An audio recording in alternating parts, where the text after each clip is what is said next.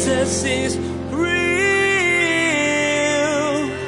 There's power in your name. We find hope when we trust in your ways. We need real, and Jesus is real.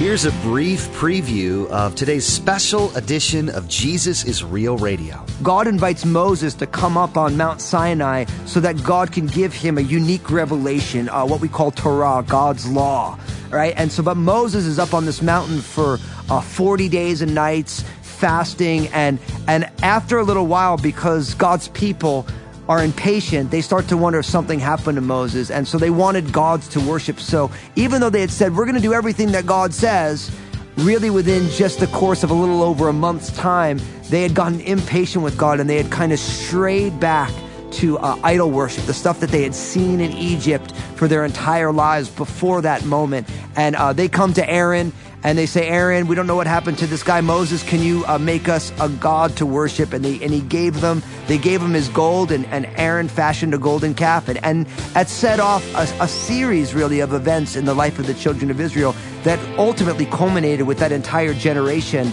spending 40 years in the wilderness. And that generation who had left Egypt, all of the adults end up perishing in the wilderness except for Joshua and Caleb.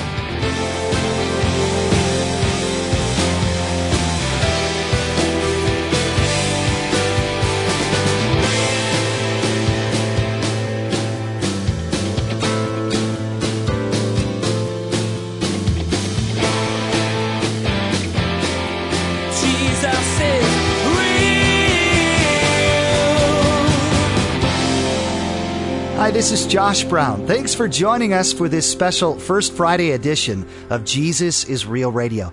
I'm joined in the studio with Daniel Fusco, pastor of Crossroads Community Church in Vancouver, Washington. He's the author of the newly released book, Honestly, Getting Real About Jesus and Our Messy Lives. And he's also the speaker every day here on Jesus is Real Radio. Daniel, how are things today? Things, Josh, are amazing. Jesus is real, and he's at work in my heart and in right here in Vancouver, Washington, and all across the globe. It's really exciting what God's doing. Amen. You know, again, as we shared last month, this is going to be a regular occurrence here on Jesus is Real Radio. The first Friday of every month, Pastor Daniel will be joining me in the studio to talk about what's happening at Crossroads Community Church and upcoming series that we'll be sharing here on Jesus is Real Radio. So make sure and join us Monday through Friday on this station as Pastor Daniel teaches through the current series, but especially the first Friday of each month for these special studio editions of Jesus is Real Radio. First, Pastor Daniel, what's happening? What's going on at Crossroads Community Church right now? Oh, Josh, God's doing so much, not only here in Crossroads, but also through Crossroads.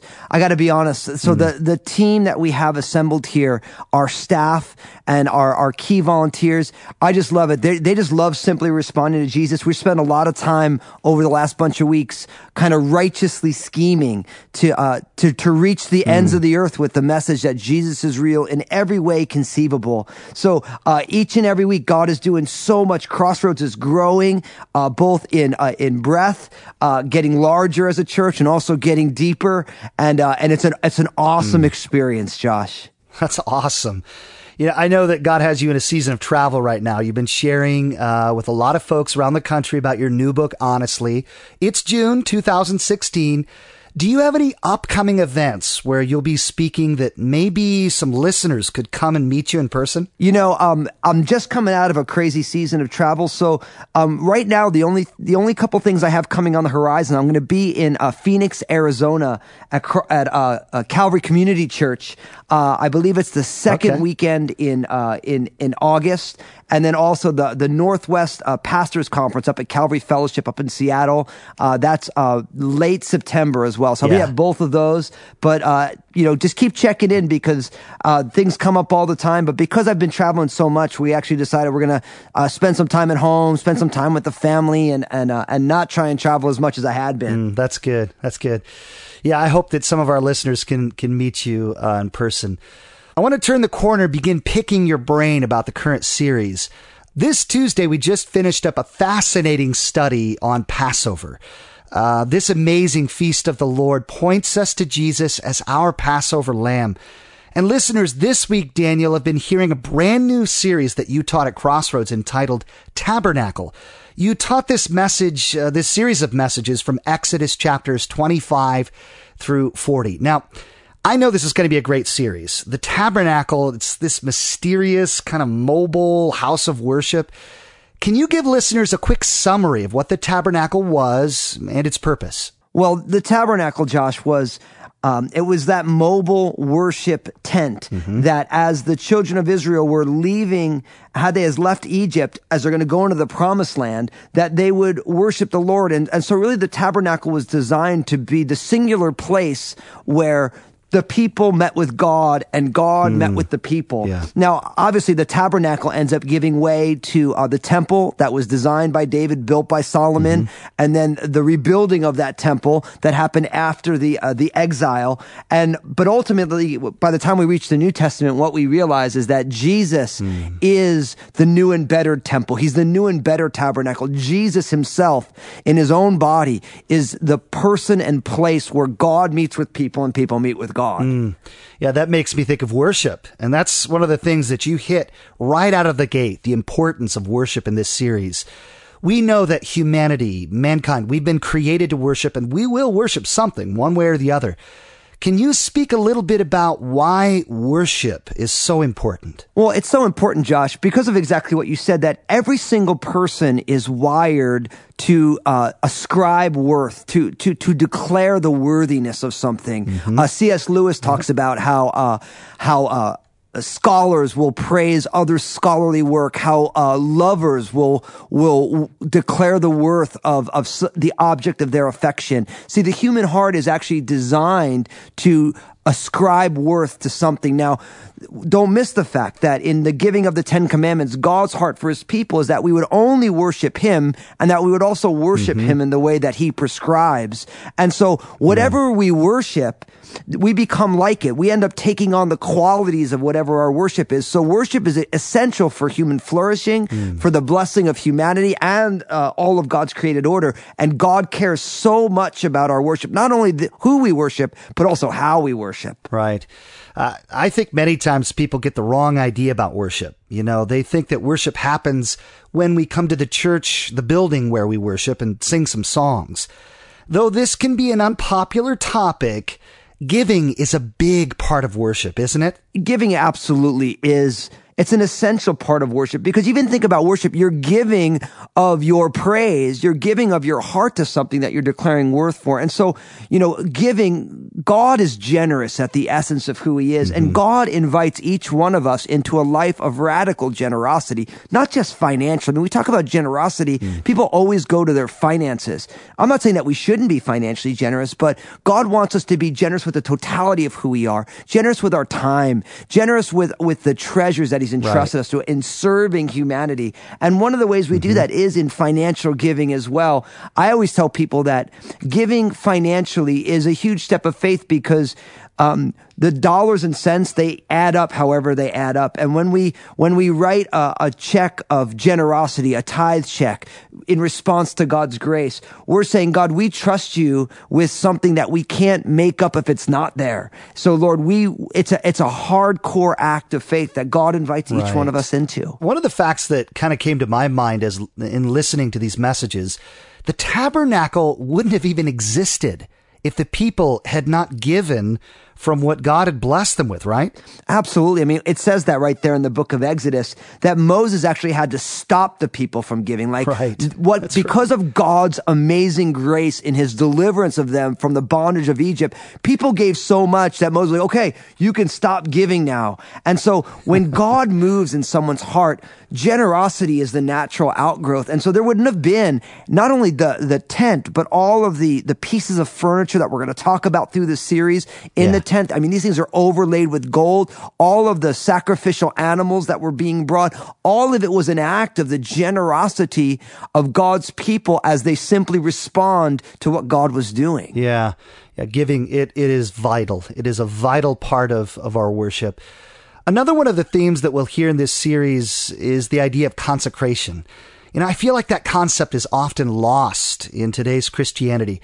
Daniel, how do you balance the idea of grace and yet God's heart to have his people be set apart, a royal priesthood, a holy nation? Well, there's no balancing grace and the idea of consecration or sanctification. Grace enables us to be set apart. So Amen. I believe that God's grace invites us, because of Jesus and by the Spirit, into taking these next steps. And when you understand who you are in God's eyes because of the grace that he has bestowed upon us, that in itself sets you apart, and we begin to see ourselves as God sees us. So I believe that consecration or sanctification, the idea of being set apart for a specific purpose, that happens naturally in the Spirit as a response to God's grace. And I think for many of us, because we don't really understand God's grace, or we haven't spent the time to pray through it and seek God's heart on it, we don't see ourselves as set apart, because we can never be.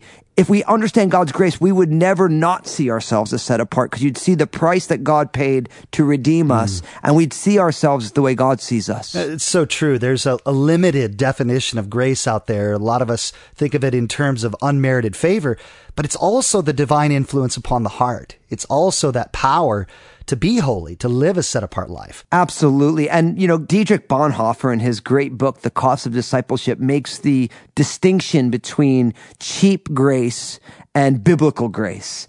And I think oftentimes we have this kind of cheap grace idea where it says, because God is gracious to me, I'll live however I want. But really, grace invites us into the life of God. And when we really understand grace and God's work upon our hearts, as you're talking about, then all of a sudden we start to really see our lives completely differently than we would have left up to our own devices. Amen.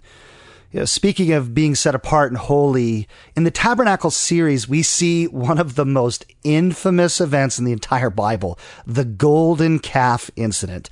Set the stage for us, Daniel. What happens here? Well, God invites his people to follow him. He delivers them from Egypt. And then God invites Moses to come up on Mount Sinai so that God can give him a unique revelation, what we call Torah, God's law, right? And so, but Moses is up on this mountain for 40 days and nights fasting. And after a little while, because God's people are impatient, they start to wonder if something happened to Moses. And so they wanted gods to worship. So even though they had said, we're going to do everything that God says, really within just the course of a little over a month's time, they had gotten impatient with God, and they had kind of strayed back to idol worship, the stuff that they had seen in Egypt for their entire lives before that moment. And they come to Aaron and they say, Aaron, we don't know what happened to this guy Moses. Can you make us a god to worship? And they gave him his gold, and Aaron fashioned a golden calf. And it set off a series really of events in the life of the children of Israel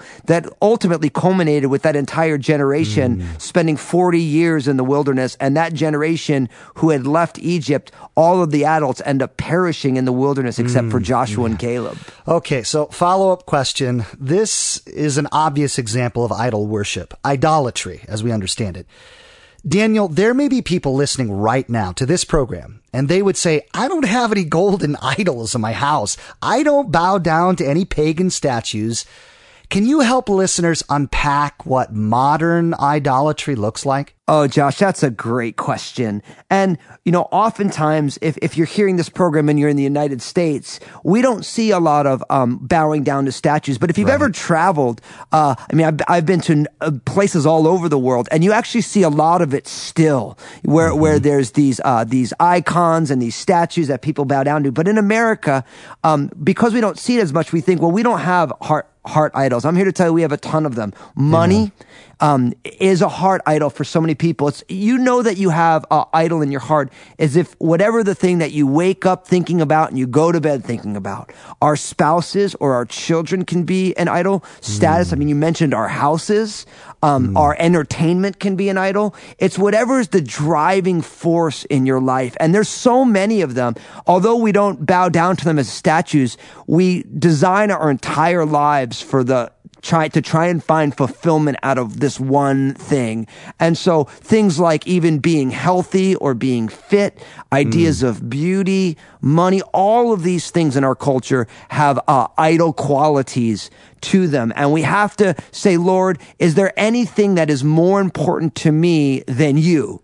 And whatever that is an idol in our heart that God wants to go at, and he wants to have us tear it down so that he can take his rightful place as Lord and King of our lives. That really does come full circle to separation, to consecration, because American Western culture, we get a steady diet. We get a steady diet of more, of covetousness.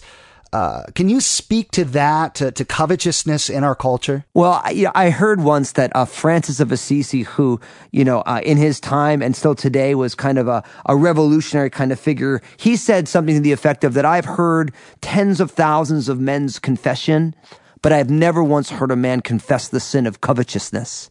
So the idea, because we live in a culture, and we're also relentlessly marketed to, not only on the radio, but on the television, on the internet, at every single turn, it's the consumption mentality. And really what it does is it creates a heart condition where we're just never content with who we are and where we are. And so, covetousness is an enormous problem because, you want something and you research it and then you get it and then all of a sudden the next model comes out and then you're like, oh. And so it puts us on a hamster wheel of trying to satisfy ourselves with things that will never truly satisfy us. Yeah. Yeah, it is a major issue, not only with unbelievers, but people like us in the body of Christ. Well, I want to ask you one more question. Now, this is a hot topic issue, Daniel, and I think it's important that we delve into this. One of the most prominent themes we see in the tabernacle is division and separation, segregation, if I could even use that term. This was a place designed to keep man from God, and even the inner and outer courts were designated for certain people. There's some heavy doctrinal concepts here. In the Old Covenant, we didn't have access to God. In the New, we do. Can you bring some clarity to these differences in the covenants and even that talk about separation and division? Well, now that is a deep question, and there's a lot there that we could explore. I think there's a couple things. First, I think that we always have to remember that God has invited each one of us to be a unique part of his body. And so, in the tabernacle, different groups had different functions and were allowed to do different things.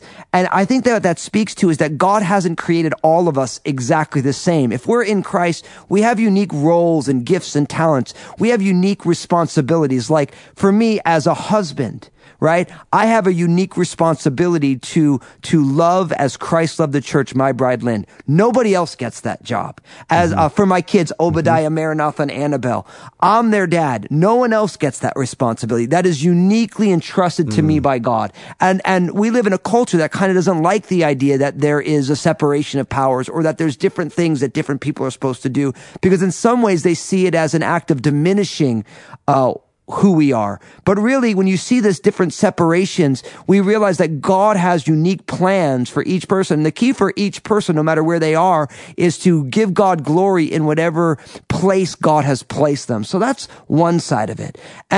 But also what we realize is that because God wanted to be worshiped in a specific way, God cares about how we worship, that also leads to some of these divisions where certain people are allowed to go into certain places. Now, you already brought it up, and I'm so grateful that you did, was that the fact that in the new covenant, because of the death and resurrection of Jesus, that curtain that divided the Holy of Holies from the holy place, that thing was torn from top to bottom, God down, not us. It wasn't torn from the bottom up. It was torn from the top down. God did that. And he's saying, look, no matter who you are or where you are, you can come into my presence because of your faith and trust in Jesus. And that is something that is different than what they were experiencing in the time of the tabernacle and the time of the temple. But that is why Jesus is the pinnacle of God's work in the hearts of humanity, because God invites whoever wants to come, drink deep of the wells of the living water of my Savior, Jesus Christ. And no matter who you are right now, no matter where you've been, listening to this right now, if you put your faith and trust in Jesus, then you are welcome into the most intimate places with God. God doesn't say, listen, because of your mistakes, because of your history, you can't come here. He's like, no. In Christ, you belong here at my family table. And that's why Jesus is real. And I'm so absolutely excited to be devoting my life to sharing that message with anyone who would hear it. Amen.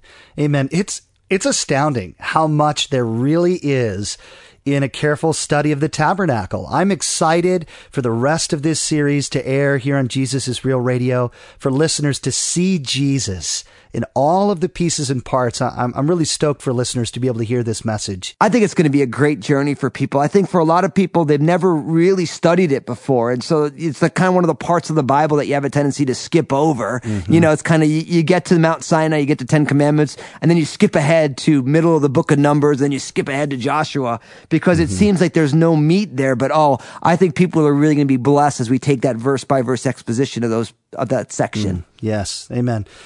Please remember to join us again for these special First Friday editions of Jesus is Real Radio. Now, Daniel, I want to come full circle back to one of the very first questions I asked you today. It was about worship. We're learning in this series that the tabernacle required the support of the people in order to even exist. That has a very present application for our worship, doesn't it? Well, it absolutely does. I mean, the work of God's kingdom, everybody has to be a part of it. No church exists without the generosity of its members. I mean, Jesus is Real Radio as a missionary endeavor to get this message to the ends of the earth. It exists because people get involved. They say, we want to be part of getting this message out to the world. And so worship involves all of the components of the family of God fully engaged, seeking to transform their communities and their worlds. Amen. Jesus is Real Radio is not building a tabernacle or anything like that. But like you just said, we do want to build God's kingdom. Jesus is Real Radio is heard all over the United States. In fact, your ability to hear this program today is because of the worshipful giving of someone just like you. Daniel, would you share with the listeners what happens when they support Jesus is Real Radio? Well, when you support Jesus is Real Radio, you become an integral part of what the work that God is doing through this ministry. The ministry's been expanding. Since we began this radio ministry only about 8 or 9 months ago, we're being heard all over the United States. We have all sorts of opportunities now to be heard all over the world. And literally every single week we get emails and letters from people who are being impacted by God's word on this program. And so literally you get to touch people's lives by being a part of it. And our goal is till the whole world knows that Jesus is real. So there's some 7 billion people on the earth today. And we want the message that Jesus is real to reach the heart of every single one of those people. Amen. Well, I want to be bold and say to the listener, would you consider an act of worship in the form of giving today? Would you pray about supporting Jesus is Real Radio? We want to be very clear. God is able to provide all of our needs, but we want to give you the opportunity to participate, to worship God by giving, by supporting Jesus is Real Radio. Now, hold that thought. I'll be back in a moment to share with you how you can begin supporting Jesus is Real Radio. Pastor Daniel, thank you so much for joining me today, sharing your heart about the current Tabernacle series. Any last words for the listeners? We love you so much. Grateful to be traveling on this journey with you. And don't forget, although life is messy, Jesus is real. Jesus is real. Well, I hope you enjoyed today's special First Friday edition of Jesus is Real Radio as much as I did. It's always a great time in the studio with Pastor Daniel. Please remember to join us again on Monday as Pastor Daniel continues teaching through this series in Exodus on the Tabernacle. What we heard from Pastor Daniel today about this series is only a small preview of everything we will learn as we consider the tabernacle. Now, as I mentioned earlier, I want to be sure to share with you how you can worship God by giving, just like the children of Israel did when the tabernacle was being built. It is our prayer that just like Moses, we will be able to have more than enough resources to help spread the message that Jesus is real. You can partner with us here at Jesus is Real Radio in order to see the amazing truth that Jesus is real spread around the world. Simply log on to JesusIsRealRadio.com and select Partner from the main menu. There you can help spread God's Word by becoming a monthly supporter or by giving a one-time gift. Again, to partner with us here at Jesus is Real Radio, log on to JesusIsRealRadio.com and select Partner from the main menu. There you'll find an option to support Jesus is Real Radio with a one-time gift or by becoming a monthly supporter. Thanks again for joining us for this special edition of Jesus is Real Radio.